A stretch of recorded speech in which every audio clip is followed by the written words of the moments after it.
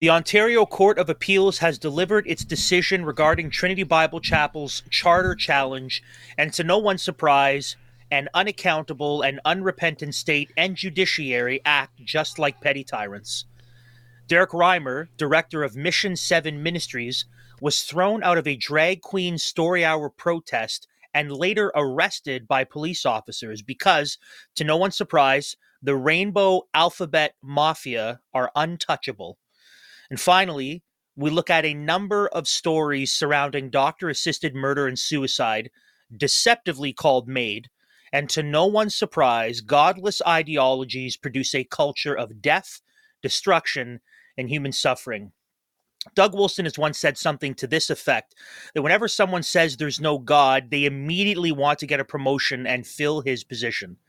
Everyone who claims to reject God and who ultimately hates God wants nothing more than to be God. The state wants to be sovereign, the Rainbow Alphabet Mafia demands worship, and the medical elites want to hold the keys of life and death in their hands. But this is what the true and living God says in Isaiah 43, 10-11. Before me no God was formed, nor shall there be any after me. I am the Lord, and besides me there is no Savior. Amen. It's March 7th. I'm Andrew DiBartolo. That's Matt Halleck, and this is Liberty Dispatch.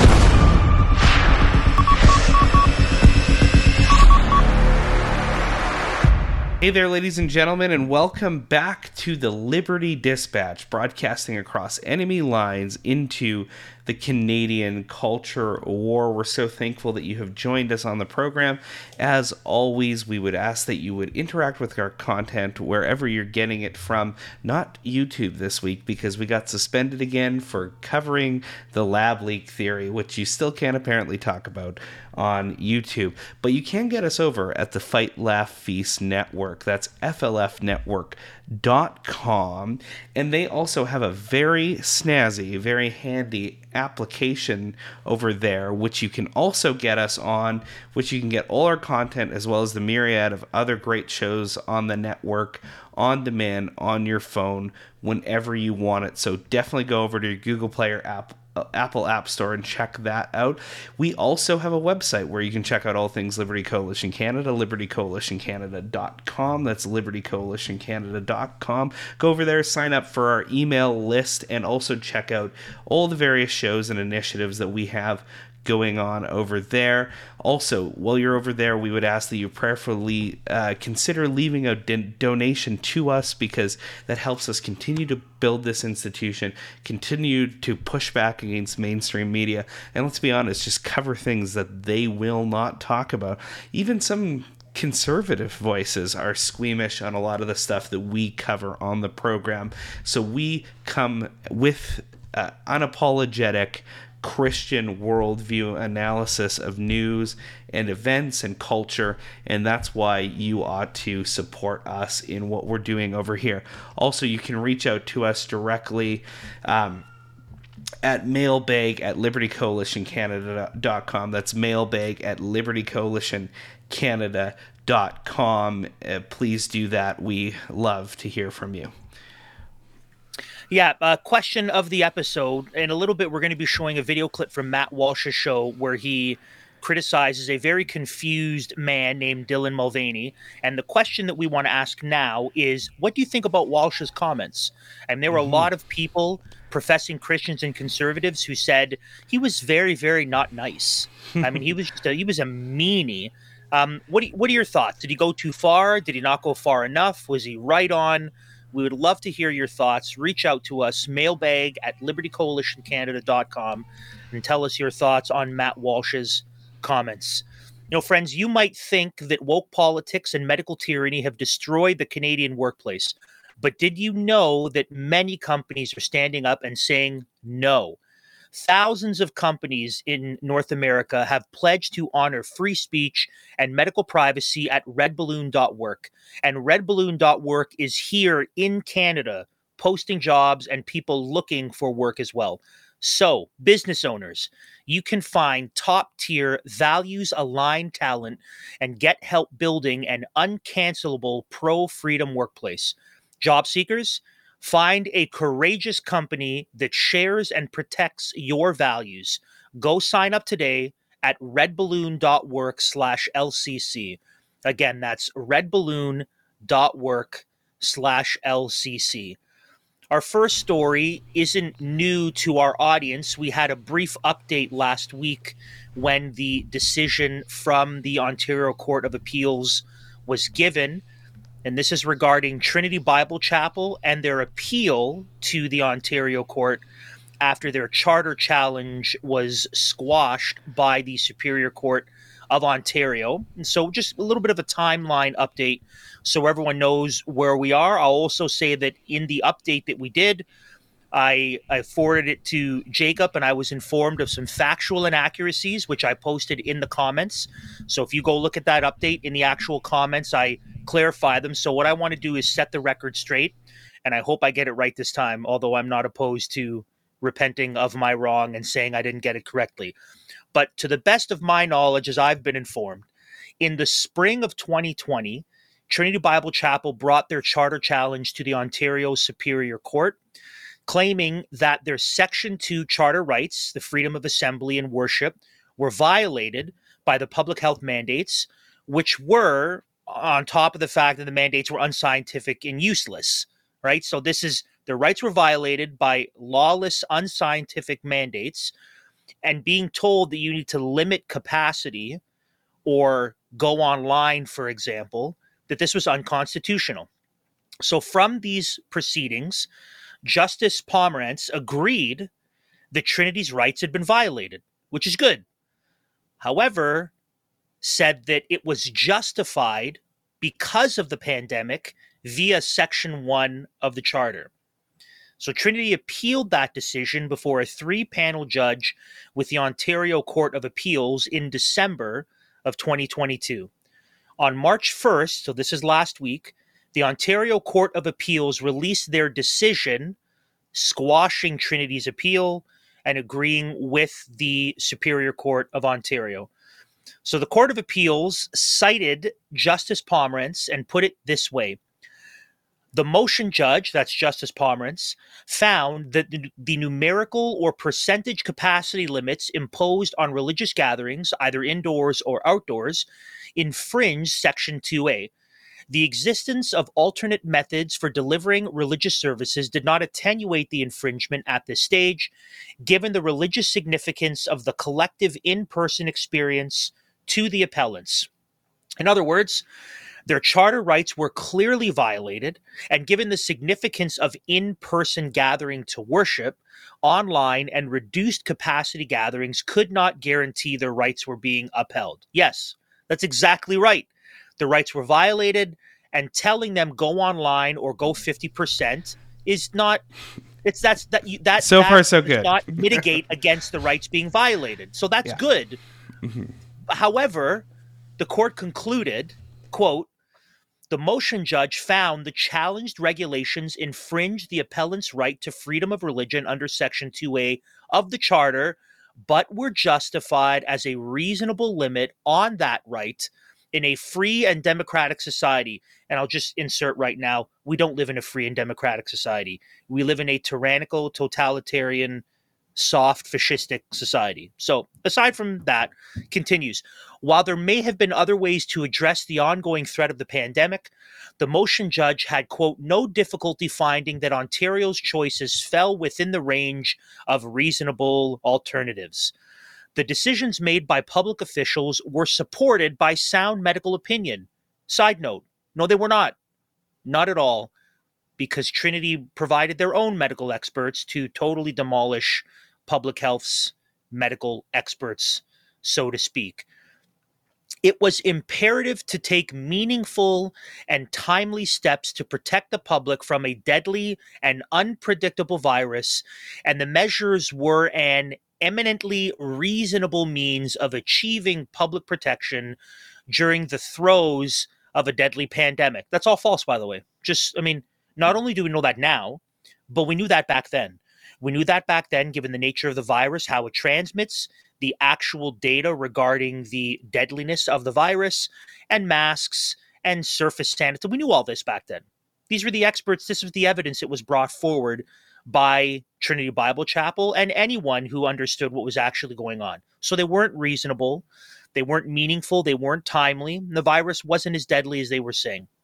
So this is how Judge Pomerantz concluded this section, which the Ontario Court of Appeals affirmed.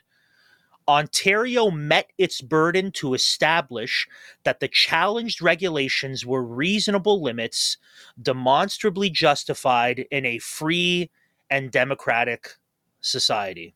So there you have it. Your rights were violated, but it's okay because it was really, really dangerous, even though it wasn't. And it was on the Ontario. They did a good job. They did the best they could. Everyone, just get off their backs. Like they tried really hard to keep you all safe. So whatever. Sorry, no church.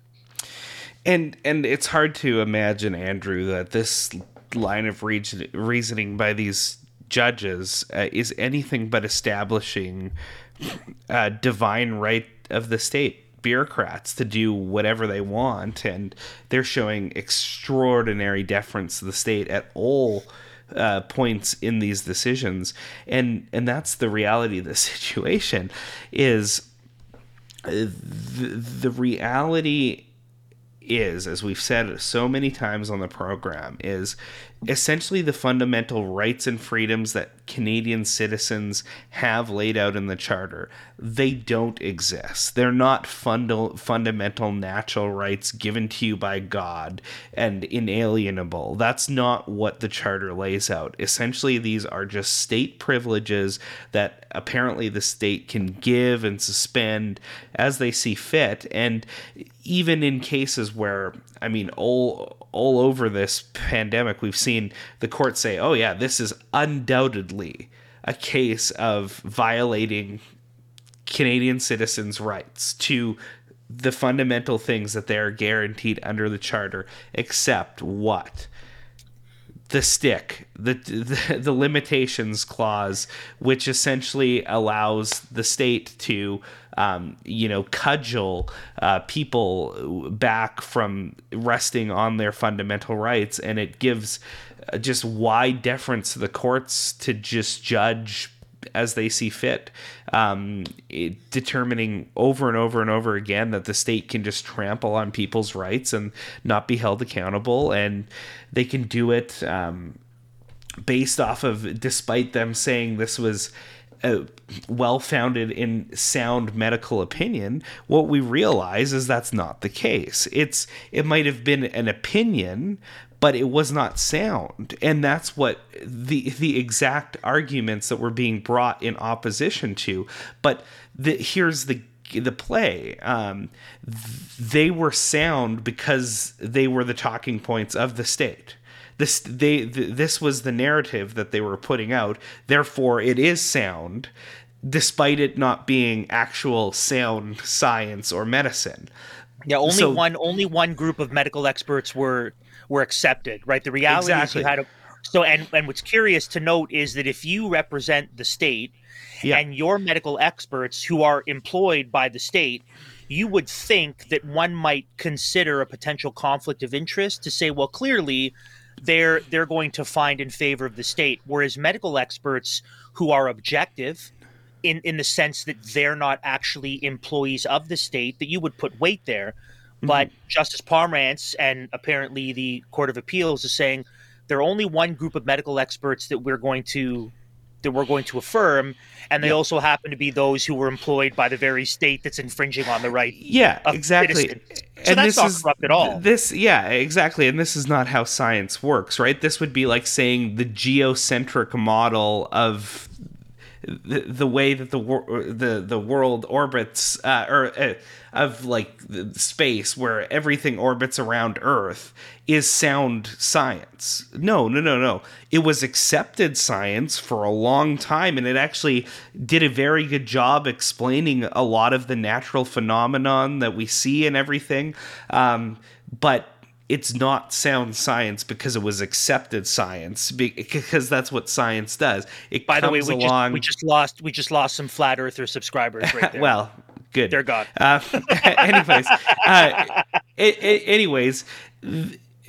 because science comes and critiques these hypotheses. And then we can, through good science, understand that, well, it was accepted science for a long time. It isn't good science. It wasn't sound science. And that's exactly what they don't want to seem to realize, Andrew. And we were talking about this before we got on.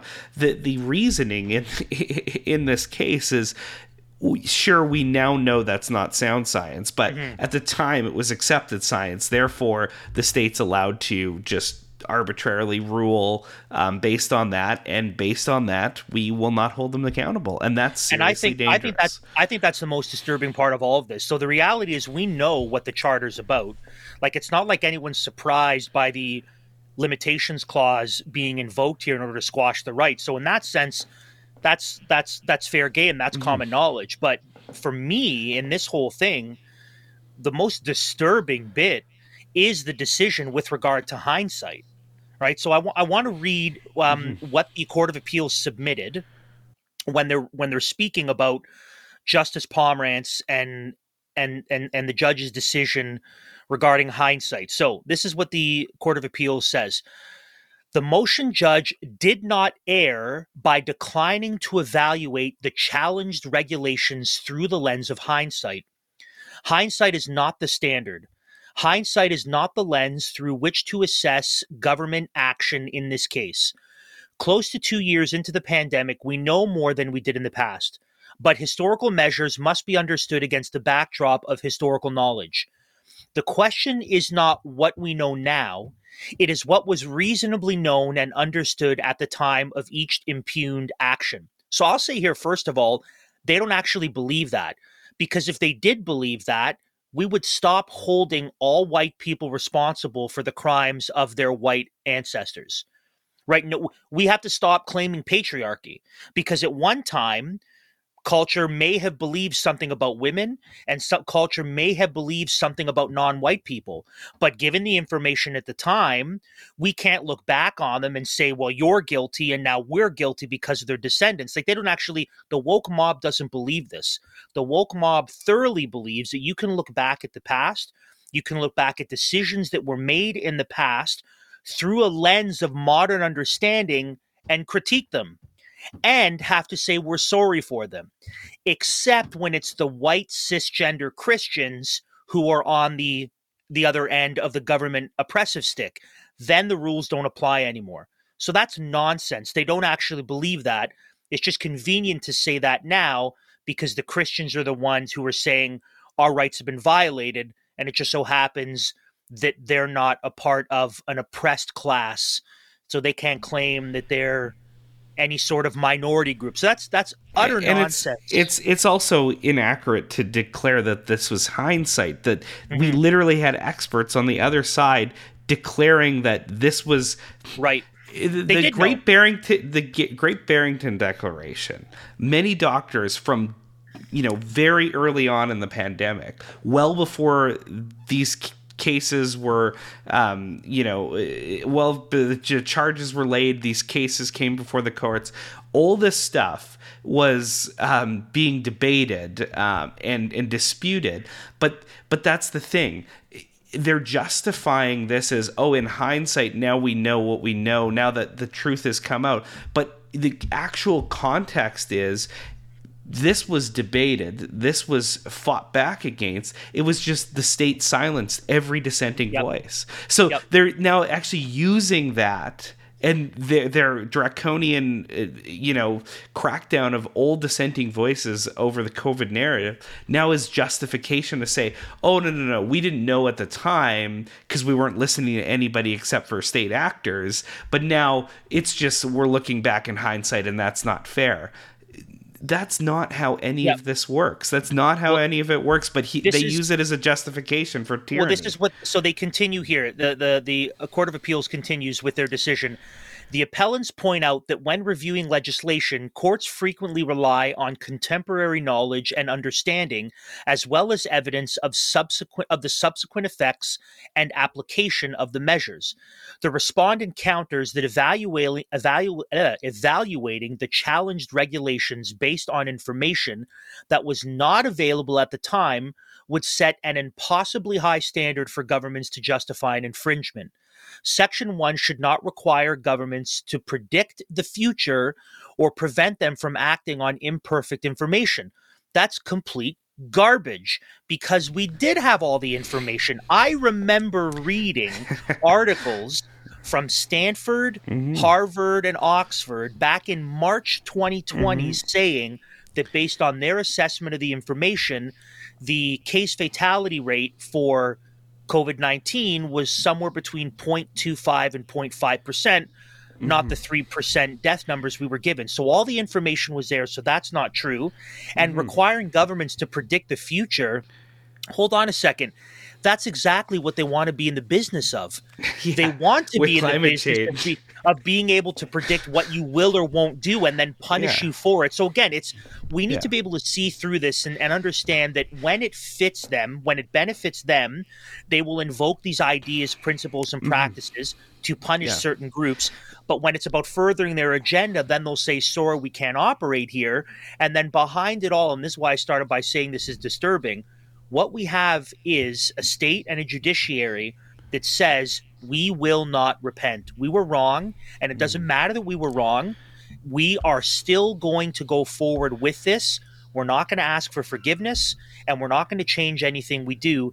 It would be like having someone who spends 10 years in prison, even though you find out they were innocent, and then they try to sue, rightfully so, civilly, saying, hey, because of your bad investigation, I'm in prison for 10 years. And then the state says, oopsies, sorry, nothing you can do. We thought we were right at the time. This is the state wanting to be God, being unaccountable. It's evil. It's evil, and it's vile, and it's godless. And the question is not whether or not the state was like, the question should be, could the state have known this at the time? And the answer is absolutely. Many people were saying these things from very early on. So it's not hindsight. It's totally obnoxious to suggest that, in hindsight, we know all this stuff. But the problem is we could have known it now. And it galls me to see this justice say, this would set an impossibly high standard for the government to justify trampling on your rights and freedoms, your fundamental rights and freedoms. Don't hold us responsible. Yeah, you can't hold us responsible for destroying your freedoms. What kind of world is that? That's what they're saying. Yeah, well, and good. The government should have a very high bar that they need to meet in order to trample Canadians' fundamental rights and freedoms. That should be obvious, right? I think the limitations clause shouldn't exist. Governments don't have the right to trample on human beings' natural rights and freedoms for any reason. It's a negative right against others that we possess. Therefore, state actors or your neighbors or anyone else does not have the right to violate those things. So it should be an impossibly high standard. So that would be a good thing. But essentially, what this would force the government to do is not engage in political science, but actual science, because they would be held accountable to therefore listen to both sides of the debate and make reasonable judgments based off of that. They would be slow to enact these draconian, tyrannical measures that take away people's charter rights and freedoms because the burden of proof would be so high. That would be a good thing. But what this justice is saying, that is a bad thing. The state should not have to clear a high bar to violate your rights and freedoms. And we want to make that legal precedent. That is what this judge is doing. That is what we're dealing with in Canada. That is wickedness. That is a wicked judge. That is a wicked ruler. And they will have to give account for how they exercise the authority vested in them by Jesus in the way that they're judging. And I also want to point out, Andrew, too, friend of the show, Tabitha Ewart, was saying, really disturbing in the decision as well, something that she found very disturbing. And she's seen it throughout because she was working on the Manitoba court challenges case that ARPA intervened in when she was working with them. And she said, over and over and over again, the courts have even realized, Andrew, that they put restrictions on gatherings and churches that they did not put on other facilities, like, using public transport, going to the grocery store, going to school, stuff like that.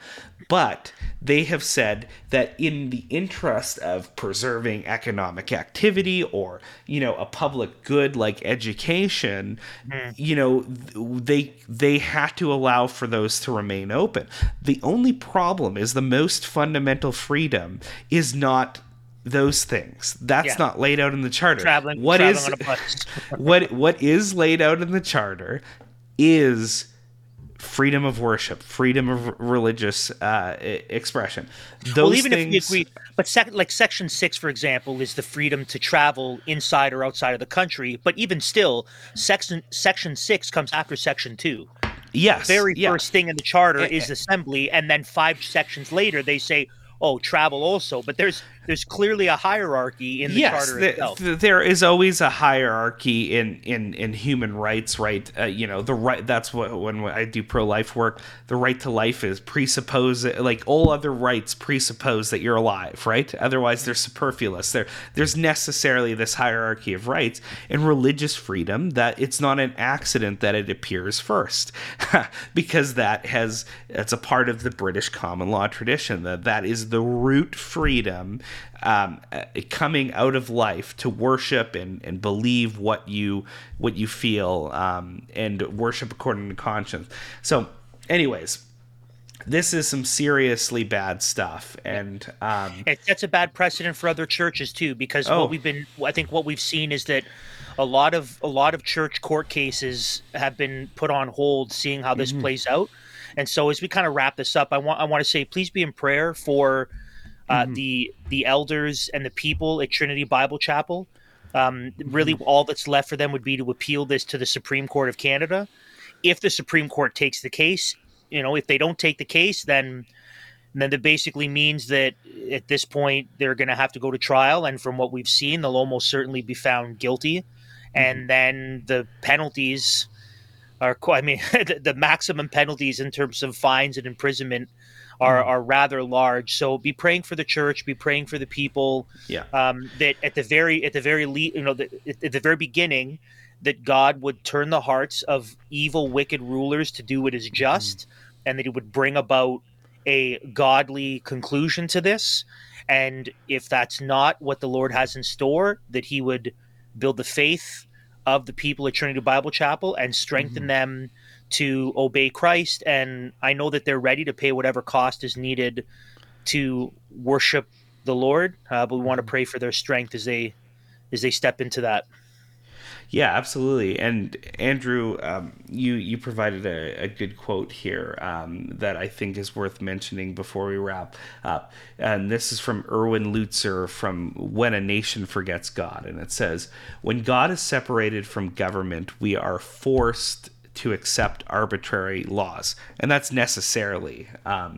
Either God is the lawgiver or man is. Either we derive our laws from theistic universal values, or we say that the individual countries or cultures are the lawgivers. Either God is supreme or the state is supreme. There is no in between. It's whether or which.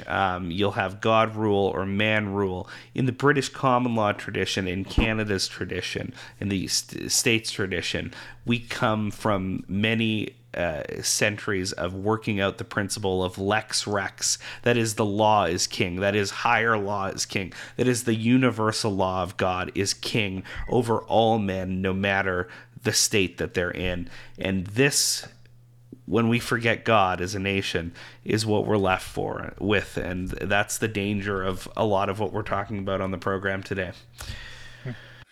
Well, friends, separating money from the state is a core tenet of Bitcoin's ethos, a permissionless network where the individual is in full control and accountable for his own property. Bull Bitcoin, Canada's most trusted exchange since 2013, is built around this ethos and leverages it in its mission to end central banks forever. At Bull Bitcoin, where security and privacy are priority, they take it upon themselves to help empower individuals with the most potent form of money the world has ever known. Head to mission.bullbitcoin.com/LCC today and get started with your account's creation. Contact Bull's best in the business customer support team at any point in the process. Mission.bullbitcoin.com/LCC. Take control of your money. Our second story, this is another example of some group of people or body or organization wanting to be God. And in this case, whereas the state is demanding or the state is dictating what worship is and also being able to limit our rights as they see fit, here we have the Rainbow Alphabet Mafia demanding worship. And if you dare blaspheme and speak out against their false gods, you are to be punished. So we now see that we live in a country where gathering to worship and obey Jesus can be limited or suspended by the state. We also see that having professing Christian beliefs, when they oppose the woke Rainbow Alphabet Mafia and get you quite literally assaulted, these same beliefs can be the pretext for you to get arrested. This brings us to Derek Reimer, director of Mission 7 Ministries, a street preaching and homeless care ministry in Calgary. He was thrown out, literally thrown out of a drag queen story hour protest and later arrested by police because apparently he assaulted the floor too hard when he was thrown down to it by the real criminals who want to sexualize our children and destroy families and the fabric of our very society. Now, Tucker Carlson had something to say about all of this, and we're going to watch a clip from him now. I also want to note, you're going to hear Tucker a few times refer to him as a pastor, just for the sake of being clear. Derek Reimer isn't a pastor at a church. He runs the Mission 7 Ministries. That's it by way of clarification. Let's see Tucker's take on this, because it's a good one. They're targeting specifically anyone who is religious, humiliating them in front of their children. Now, why are they doing this? Well, because on some level, all governments hate religious people because it's competition. And revolutionary governments, totalitarian governments, go after religious people first. It happened in the French Revolution, happened in the Bolshevik Revolution, and it's happening now. That's why parents who dare to complain about their children being sexually indoctrinated and openly sexualized are attacked, in some cases, by the DOJ. Again, you can see why. Young people raised to believe that God is in charge are much harder for the government to control as they grow up. They won't worship the government. But, by contrast, if a child is raised to be a narcissist, someone who thinks, well, I can change my gender, he will grow up confused, weak, and reliant on the people in charge of the state. It's a very simple principle. It's why the Maoist government went after Tibetan monks. Anyone who sincerely believes in God is a threat, and that is the measure of a free country in the end. Are you allowed to believe that there's an authority higher than the people in charge of your government? That has always been the hallmark of America, religious liberty. It's in the First Amendment. But in Canada, of course, that's all disappeared. Canada has now become an atheist totalitarian state with amazing speed. And in Canada, it's now a crime to object to sexualized drag shows for children. You're not allowed to say a word. Late last month, a pastor in Calgary was violently thrown out of an all ages, in other words, for children, drag queen story hour for daring to object to the sexualization of children. Watch this. We are now calling the police. We have the police coming, so it is your choice to leave or deal with the police. So that's the video. That's what happened. Who committed the violence in that video? The guy on the ground was the pastor. Before we answer the question, some context will remind you that in Canada, showing any disloyalty at all to the Trudeau government could get your bank account frozen and your truck seized. So maybe you're not surprised to learn that that man on the ground, whose name is Pastor Derek Reamer, who showed profound disrespect for Justin Trudeau's ongoing efforts to sexualize children and mutilate the genitals of children, woke up yesterday to the police banging on his door and telling him he was going to be arrested. Why are you showing up at my home? Because this is where you live, right? Yeah, you guys could call me, or we could... Sorry, what was that? You could have called me. I've been trying to. When? This morning. We need to talk about what happened on the weekend this evening, right? Why do we need to talk about it? Because you're going to be arrested for it and charged. Okay. So we can go deal with it this morning, or I can just put warrants out for you. Charged with what? Mischief and causing a disturbance. Where are all the professional Christians? You have to wonder that again. Where's David French and Beth Moore and Tim Keller and all these people who are defending Christianity as actual Christians are being arrested for being Christians? Not a word. Well, today, Pastor Derek Reamer confirmed that a warrant was out for his arrest for hate crimes, and he was right about that. He was not overstating it, because this afternoon, he was literally arrested. Why? Then I put you under arrest for outstanding warrant. I'm doing everything.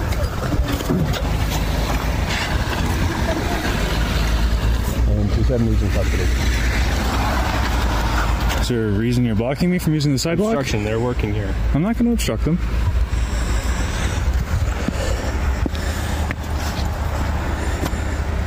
Don't worry, I'm not going to run. I'm not worried about you. We're just going to stay out of their workspace. Do you mind if I ask you what he's being arrested for? You're going to provide your identification. Pardon? Will you provide your ID? It's for you to answer the question? Yeah. Okay. Why is he being arrested? Yes, warrants. Warrants out for his arrest?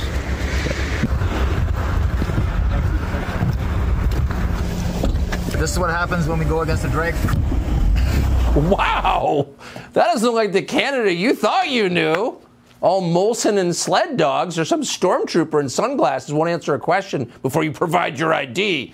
And then the pastor sitting in a car with bars on the windows getting hauled away to jail for being thrown to the ground at Drag Queen Story Hour. There you have it. That is the Canada that we live in. He was right in the police car when he was talking about this is what you get for opposing the rainbow. This, what we're seeing here is when you call the false god a false god, and you say your God is false and I won't worship him, then the prophets of that false god will respond with quite the anger and the violence that we saw, and then they will use their police force to arrest you also. Yeah, the intoleristas will come at you if you protest at a public library over the radical sexualization of children through,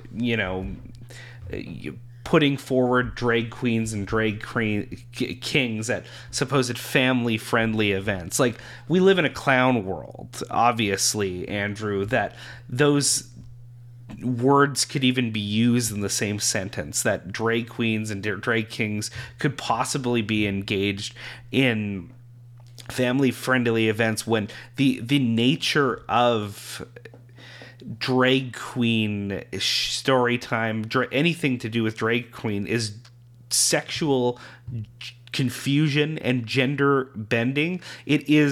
This is the Q in the LGBTQ. This is queering. On our program, last week we called one program "Queering the Norm," and that's exactly what's going on.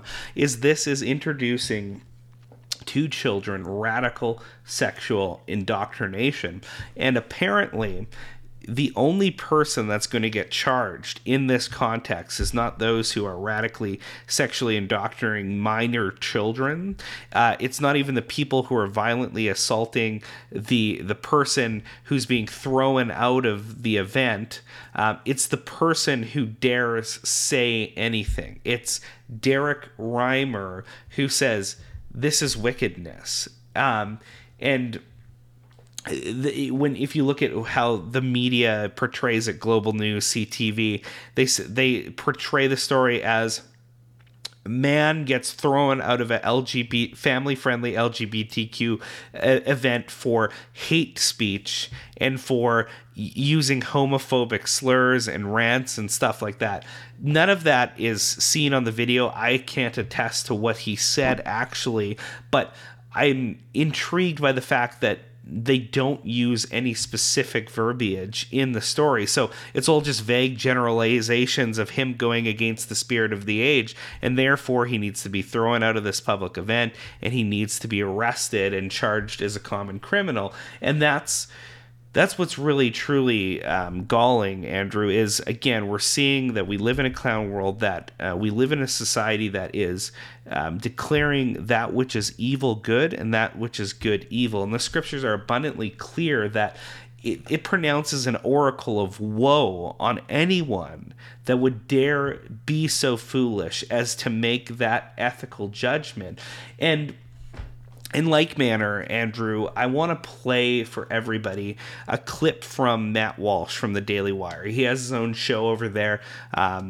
I appreciate some of the stuff Matt does. He's a Roman Catholic. There's a lot of epistemological issues I take with Matt, and there's a lot of things that we would disagree on. But his take on one of these radical groomers named Dylan Mulvaney, who is making famous degrading and bastardizing femininity through wearing woman face over and over and again. He posted a despicable video talking about, oh, I'm so hot, I could steal people's husbands.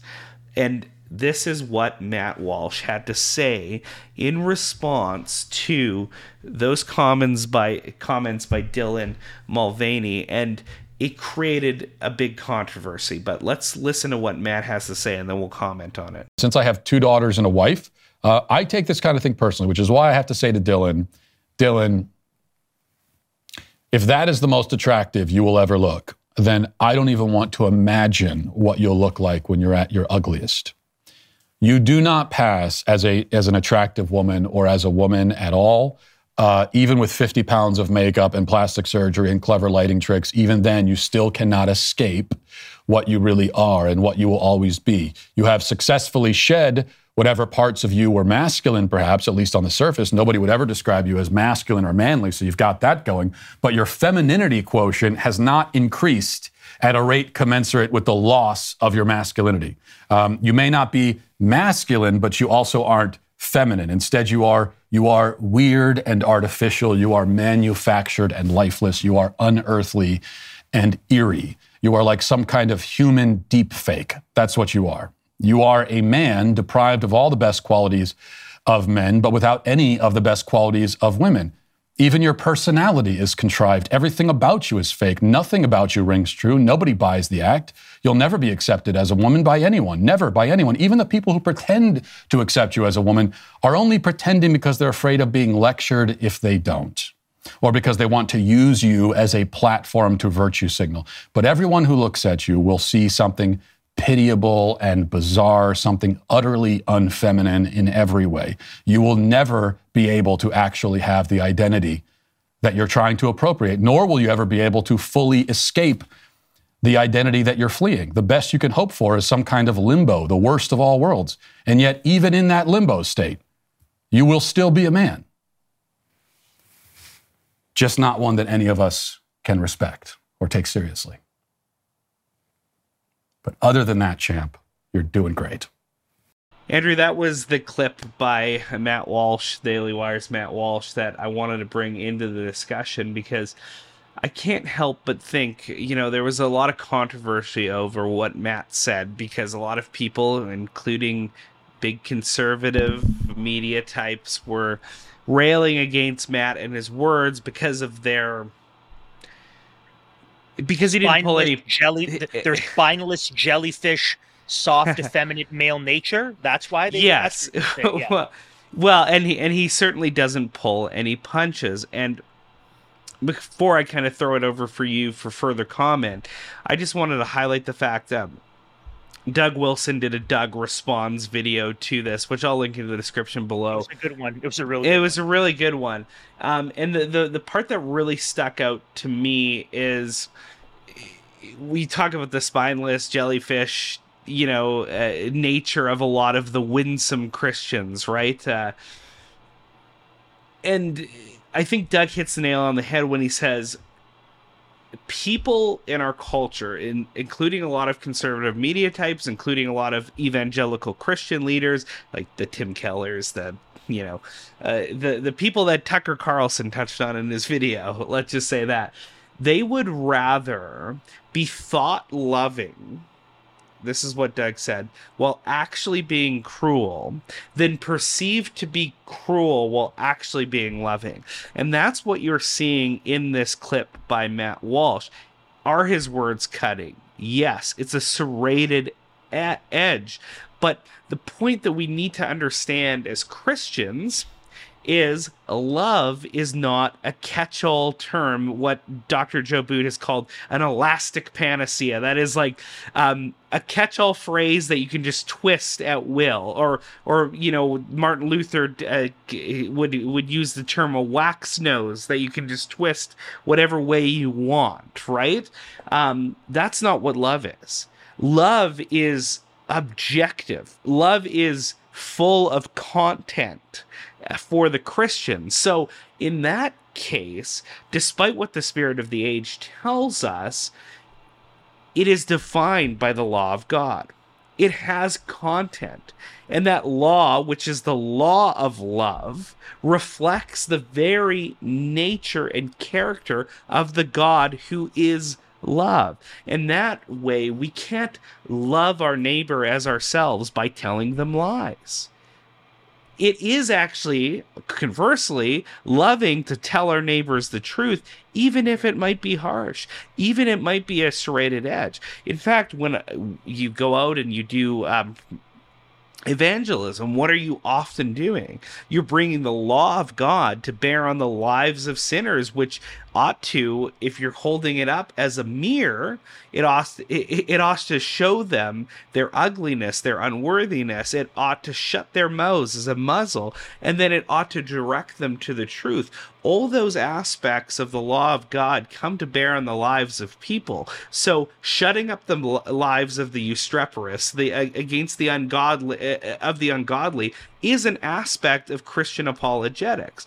Also showing sin for all its ugliness and not compromising truth for the sake of peace, not killing it on the altar of peace. That is an aspect of being a prophetic Christian. The one aspect that has caused prophets of God throughout all ages to be persecuted, to be killed, to be roundly rejected by the age, because they're speaking directly and boldly into it. So I think these two conversations of Pastor Reimer, of Derek Reimer, who runs that ministry, as you've made mention, he's not actually a pastor at a church, and Matt Walsh just point out the fact that the way that our culture goes, conservatives are usually caught on the wrong foot or caught off guard because we accept the idea that love is what everyone else perceives it to be. And as Vadi Bakkum's fond of saying, our culture believes that the 11th commandment is thou shalt be nice, and we don't believe the other 10. And that cannot do for Christians. Yeah, and again, what we need to see here is the alphabet rainbow mafia is trying to tell us something that only God can tell us. Right? When Jesus is approached about the subject of divorce in Matthew 19, he says, haven't you heard that he who made them male and female made them so from the beginning? Going all the way back to Genesis. God alone gets to define what marriage and sexuality are. He alone defines maleness and femaleness. He alone defines sex and gender, which are the same thing, separating them as an artificial separation by woke neo-Marxists and French deconstructionists to try to excise God from the conversation. But God alone gets to define these things. God alone gets to define marriage. But here you have the false God represented by the drag queen story hour prophets and priests trying to push their agenda. And we need to understand that they are trying to do what God alone can do. And so when we say, no, your God is a false God, there's one God who alone gets to define these things, because your worldview your transing worldview is destroying kids and destroying lives and destroying families, which destroys cultures, we will come up against opposition. So we can't stop calling out what's going on. We have to stand behind people like Josh Alexander, who are being suspended and barred and now arrested simply for standing on what is true and saying men are men and women are women, and that these worldviews are harmful. So we have to tell the Rainbow Alphabet Mafia that they are not God, that there is one God, in the same way we have to tell the state that is not God, that there is one God who gets to rule over humans and define human morality and action and gets to set the rules for creation. That's our takeaway from this story. Friends, 10 years ago, most banks were closed on Sunday and were supportive of the biblical family. That's just saying that seems wild, but this is where we are, because now they're trying to trans the celebrating- kids like Scotiabank. Yeah, they're celebrating anything but God's plan for marriage. The shift has been monumental. I mean, if you're in TD, and my mom was talking about this, she was over a couple weekends ago. If you're standing in TD and you're looking at all the advertisements on their TV, you will see everything represented other than a straight white family. You have all sorts of combinations and minorities of two men or an interracial this, not to disparage interracial marriages, not at all. But you'll have everything other than the straight white heterosexual family. That's what's being pushed even in financial institutions. I think it's time we stopped enabling and funding woke financial institutions by entrusting the Lord's money to them. We can't do that anymore. While they still have a monopoly on bank accounts, you don't have to let them profit off your investment accounts while they push their atheistic agendas. Instead, call a privately owned, Christian-run portfolio management firm. Call Rocklink Investment Partners. They will build high-quality investment portfolios for you while providing you with personalized service without the woke. Email Rocklink at info@rocklink.com or visit them at www.rocklink.com. That's Rocklink with a C. Our final story today continues along this theme of all these groups and institutions that want to be God. First, the state says we are God by suspending your rights and telling you what you can and can't do. And then the Alphabet Rainbow Mafia wants to be God by determining sexuality and gender and punishing people who don't abide by their arbitrary, godless, unscientific rules. And now we're going to talk about Maid Madness, where the health establishment wants to hold the keys of life and death in their hand, telling you when life begins and when life ends, and when it's moral to terminate life, directly opposed to God's design for life and purposes for the value of life. And so we're going to be touching on about 3 or 4 different sub-stories in this broader story. The first one is this. A recently released Angus Reid poll shows that 51, so a very small majority of respondents said they oppose the expansion of medical assistance in dying to Canadians whose sole condition is mental illness. Now, not that they oppose it altogether, because I'd be thoroughly surprised if a majority of Canadians embraced God's design for life. But at the very least, 51% of them said we oppose it being extended to people for the purpose of mental illness. Meanwhile, 31% support it, and 18% signaled that they don't know or aren't sure, which is obscene. How can you not be sure whether or not someone should kill themselves because of mental illness? So they're being a little disingenuous, I think. Support rose 9% compared to 2016. That's almost 1/10 of Canadians more support someone killing themselves because of mental illness or having a doctor do it for them. And this is when Angus Reid first asked the question back in 2016. Andrew, pedagogical function of the law. There you go. It's teaching our fellow Canadian citizens. You can't get around it. Yeah, the rising number of total maid deaths in Canada was a good thing, according to 4 in 10 respondents. So 40% of people were like, hey, the fact that more people are utilizing doctor-assisted murder, that's a good thing, said 40% of our Canadians.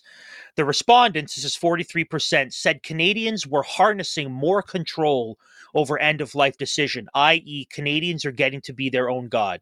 That's what this 43% are celebrating. Roughly 1 in 10 said they will support a person's choice to request MAID based on the person's inability to afford housing. So if they're homeless, kill themselves, say 10% of Canadians. Golly, this is ghoulish. 1 in 4 supported a person's choice to request MAID based on the person's lack of hope or life meaning. If they are hopeless or feel their life has no meaning, 25% of the people said you should be able to have a doctor murder you. That's vile. Oh man, Canada recorded 31,664 assisted deaths between 2016 and 2021, with an average year-over-year growth rate of roughly 66%.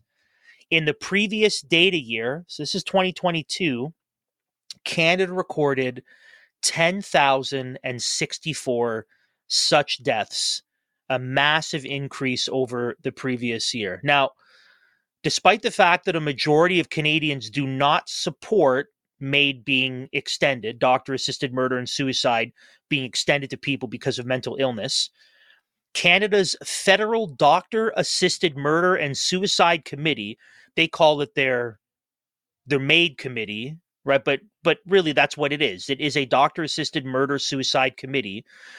They believe that mature minors should have access to legally killing themselves if they suffer from mental illness. The report, a real report from a real federal committee, reads as follows. The committee believes that eligibility for MAID should not be denied on the basis of age alone. For that reason, the committee recommends that the Government of Canada amend the eligibility criteria for MAID. Minors suffering from a terminal illness will benefit from control over the details of their death, the report argued, such as by being able to plan their death in a moment surrounded by family. Again, telling people they can do what God alone does, and they can determine what God alone determines. Another example of a godless entity saying we hate God and we reject God and he doesn't exist, but we want to be God. We want to be him. Yeah, absolutely. And these false gods, the reality is that the mercies of the false gods are cruel. Mm-hmm. And that's what Proverbs 12:10 says, that even a just man treats his beasts justly, but the wicked are so perverse in their thinking that they would treat other human beings with this level of disdain is truly despicable. And this comes out loud and clear, Andrew, in a story from the Toronto Star. And this is an actual story from that horrible, no good, very bad publication, and it's truly horrific stuff. Life was so intolerable, the article reads, that Carrie wanted to do anything to end it. Cut herself till she bled with the tweezers that littered her defunct gallery, hang herself with the rope she kept hidden in the storage room, swallow a massive dose of prescription meds, jump off the neighborhood bridge she asked me to drive to. She was too afraid to make the leap on her own, and I was too afraid to help her. But our government could have. Despite the fact that it's a horrific final solution, I wouldn't choose for myself. Sick people in this country have the right to medically assisted death. And my friend, who has a sick brain instead of a sick body, should have that same right. If MAID had been extended to people with mental disorders just a few years ago, my sick friend Carrie might be dead right now. But she's not. Darn, I guess. She got better. Great. What a great end. What a wonderful end to the story. It's a good thing she didn't kill herself. Yeah. Because she got better and she persevered and now she's alive and she loves so great. The sun on her face. Isn't it just wonderful that she ended up not killing herself? What a great end to the story that is. Yeah, but that's not where the article ends, though, Andrew. No, it's not. No, it's not.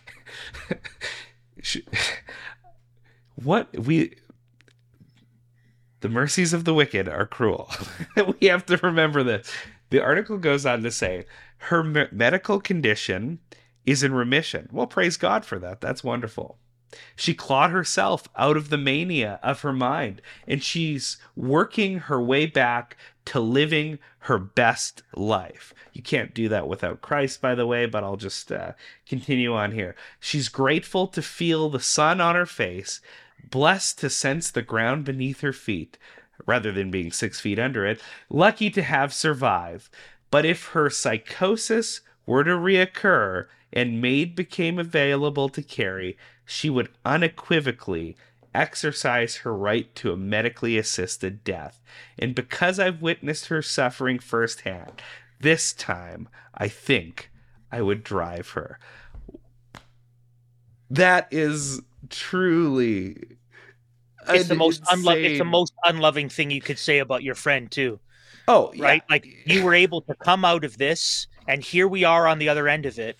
And rather than do everything we can to support you and care for you so that you kill you, continue to facilitate grow, your murder. Yeah.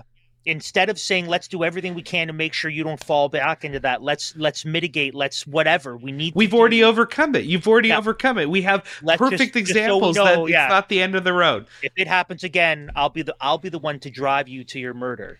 What an awful, unloving.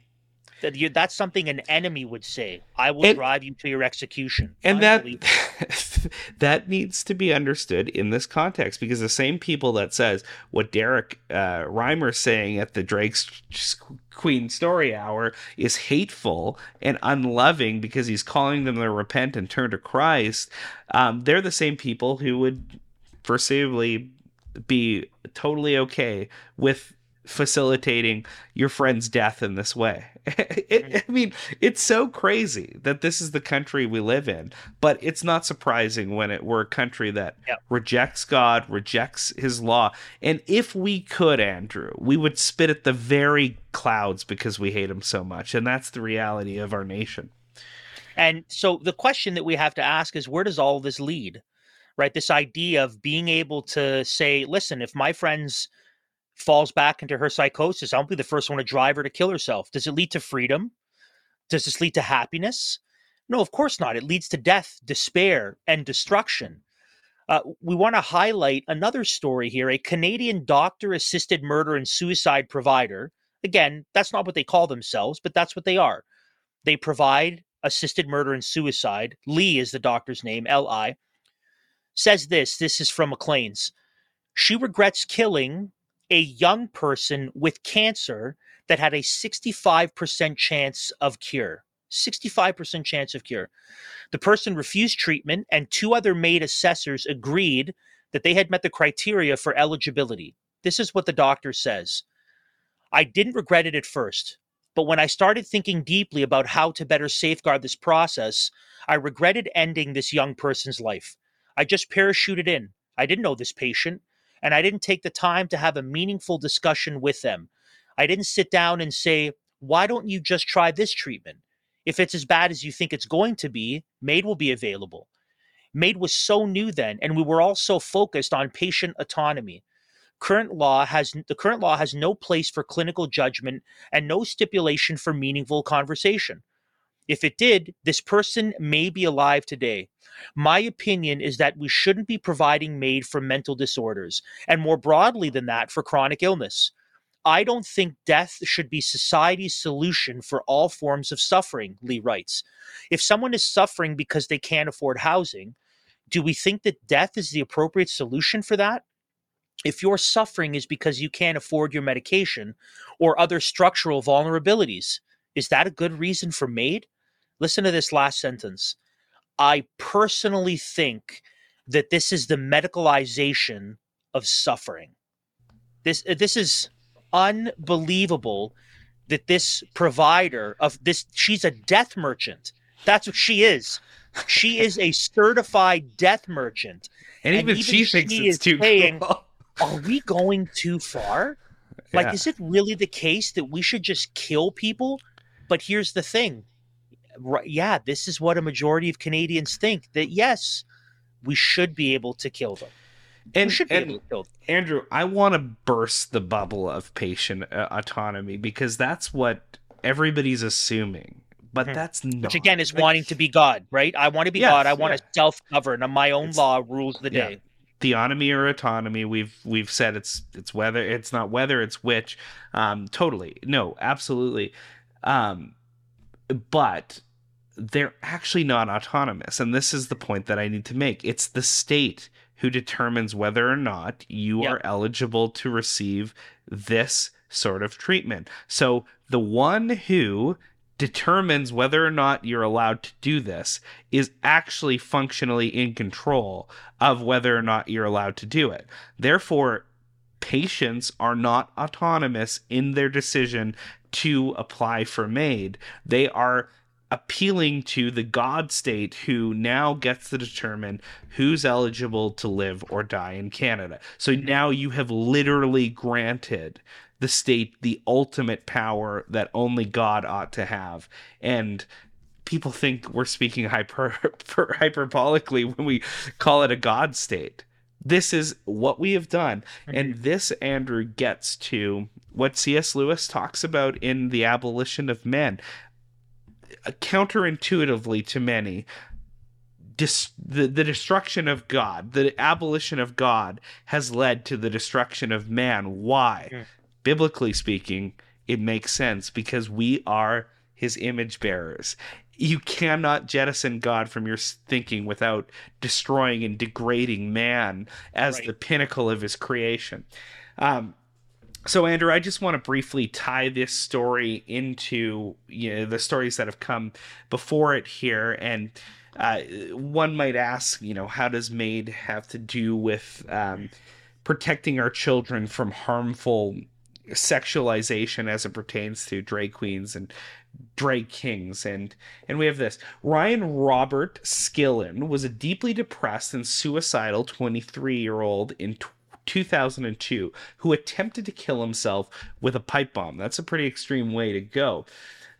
The plan failed, thank God, and he ended up blowing off part of his left hand. Ryan, clearly mentally ill and in need of real help, real care, not killing, decided to do what our culture told him was the best way to deal with his mental illness, and that is pretend to be a woman.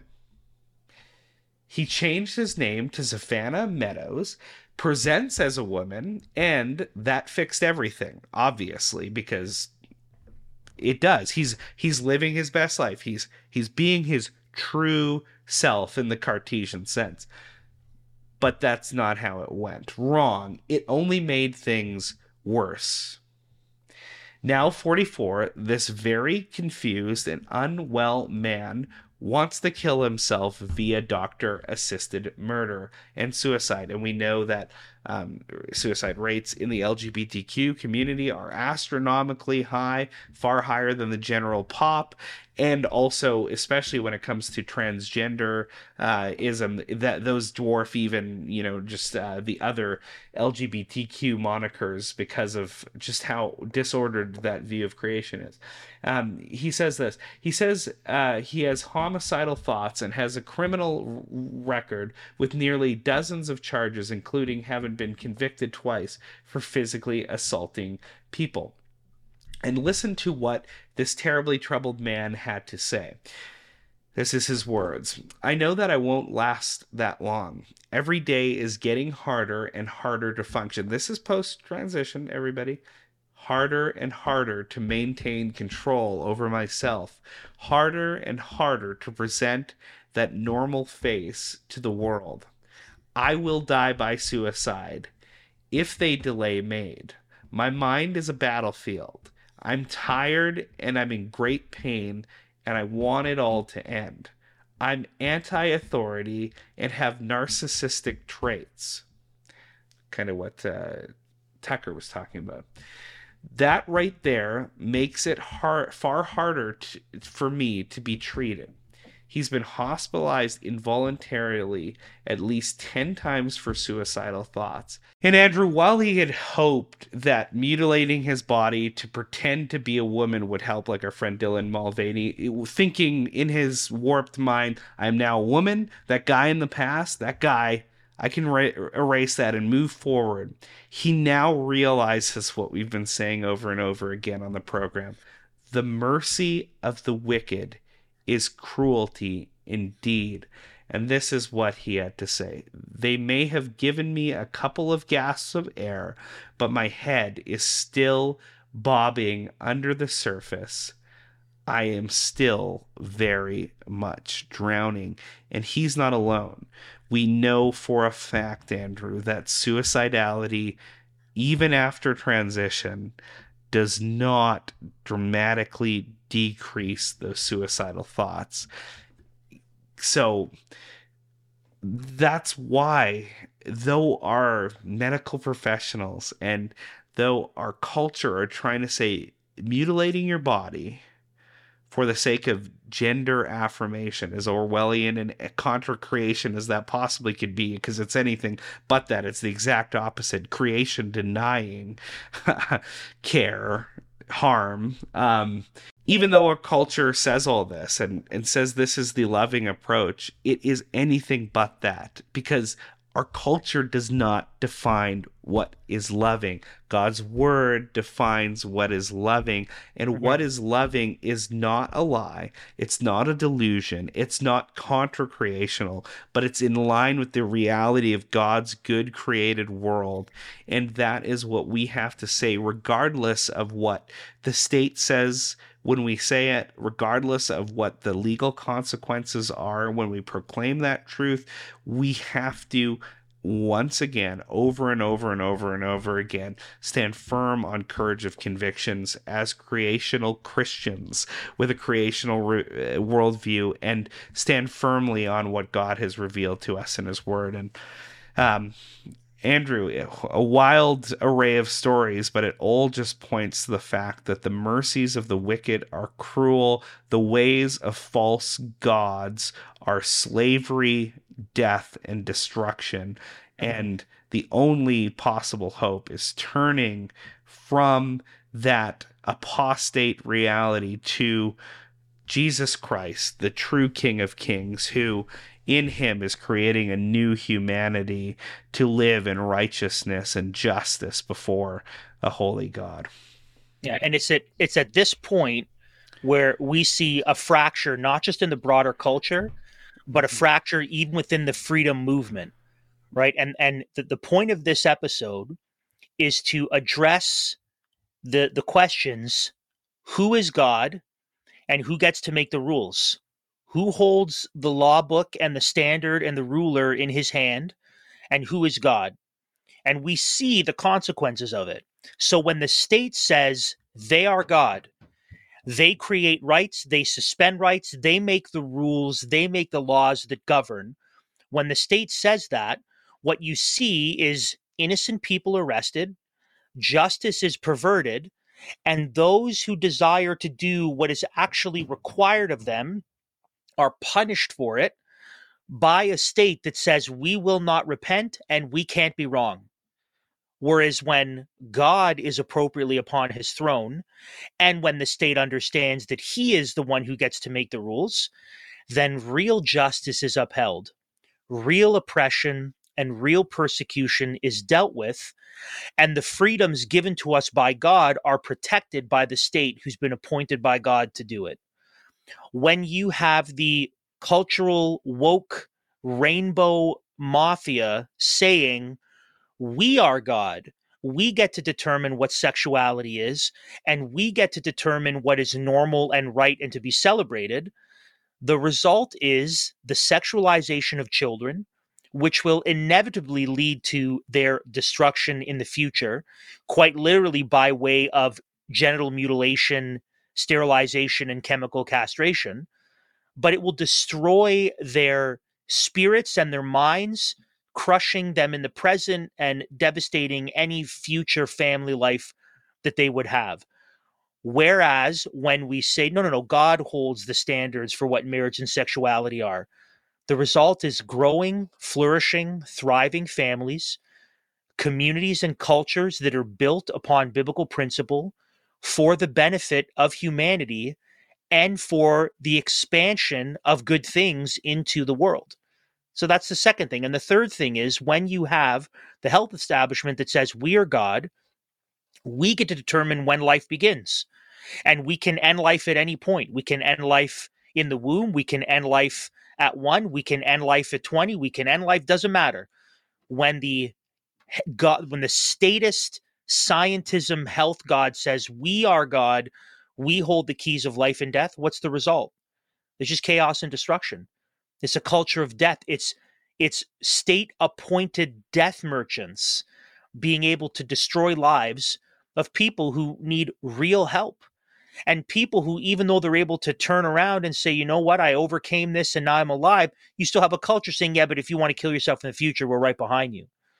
Whereas when you have a health establishment that would be grounded on biblical principles, when God, again, is the one who creates the laws and holds the rule book, then what you have are people free to be responsible, and people are given right information that would hopefully lead to, again, the health and flourishing and benefit of the broader society. That's what we're seeing in our episode. That's what we're seeing in our culture.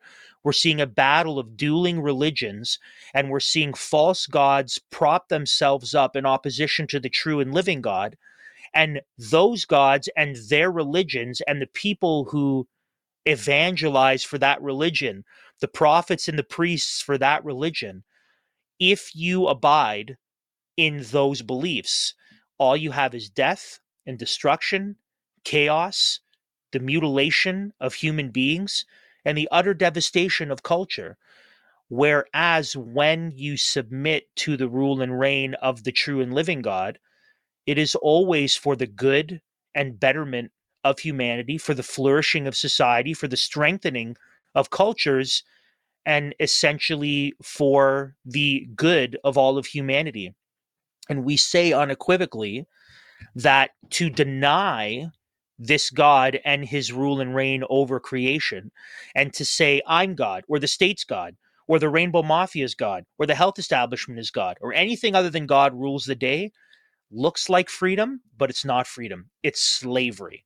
Because as we've all seen the last 3 years, people have both willingly and through coercion enslaved themselves to the state who's mastered them. And all those confused men who are dressed up as women at drag queen story hours, they're not free. They're slaves to their sin, to their passion, helplessly able to do what is right and good. And all these people who think that they're exercising their freedom by being able to kill themselves whenever they want, or have doctors murder them at our taxpayer expense, they think they're free. They're not free. They're actually enslaved. As Matt said, they don't even get to determine it. It's still the state who says whether or not you qualify for it, but they're not free. They are a slave to their desires, and they're a slave to their pain and their helplessness, where we say, without exception, the only way to be free is to willingly abide by God's law. That's what freedom is. Freedom is when I want to do what I ought to do, and it is the willful conformity to the law and commands of God. That is when you are free. Apart from Christ, you cannot be free. He says as much. If you are not in Christ, you are a slave to anything and everything. And the only way to be free when the Son sets you free is to submit yourself as a servant to the King of the universe. That's the only way to find true freedom. All these false gods, all they promise is slavery and death. Yeah, and that's absolutely what we are over and over and over again on the program talking about. We're talking about ordered liberty, that true freedom is also found within a form, within a standard. That way, that's how you distinguish between libertinism, which is just chaotic, anarchic pursuit of supposed freedoms that are not freedoms because they enslave the human person, Andrew, like you're talking about, No, true liberty is the liberty, the freedom to do that which is right, to live a virtuous and righteous life before the law of God. And that's the form which freedom needs to exist in. Otherwise, you're in big trouble, and you've submitted yourself not to this freedom that you want, but you've put yourself under a yoke of slavery to sin. And that is why over and over again on the program we are talking about the necessity to be set free in Christ, because it is for freedom that Christ has set you free. And you ought to stand firm, therefore, and never submit again to a yoke of slavery. Until next time, Galatians 5:1. Thanks for tuning in to Liberty Dispatch, a united front to restore liberty and justice in Canada. Please subscribe to our podcast and Rumble channel, as well as visit our website at www.libertycoalitioncanada.com. Friends, we're posting new content multiple times every week throughout our various shows on this channel. So you're going to want to subscribe to it and hit that notification bell. That way you stay up to date with everything that we're releasing here with the Liberty Coalition Canada.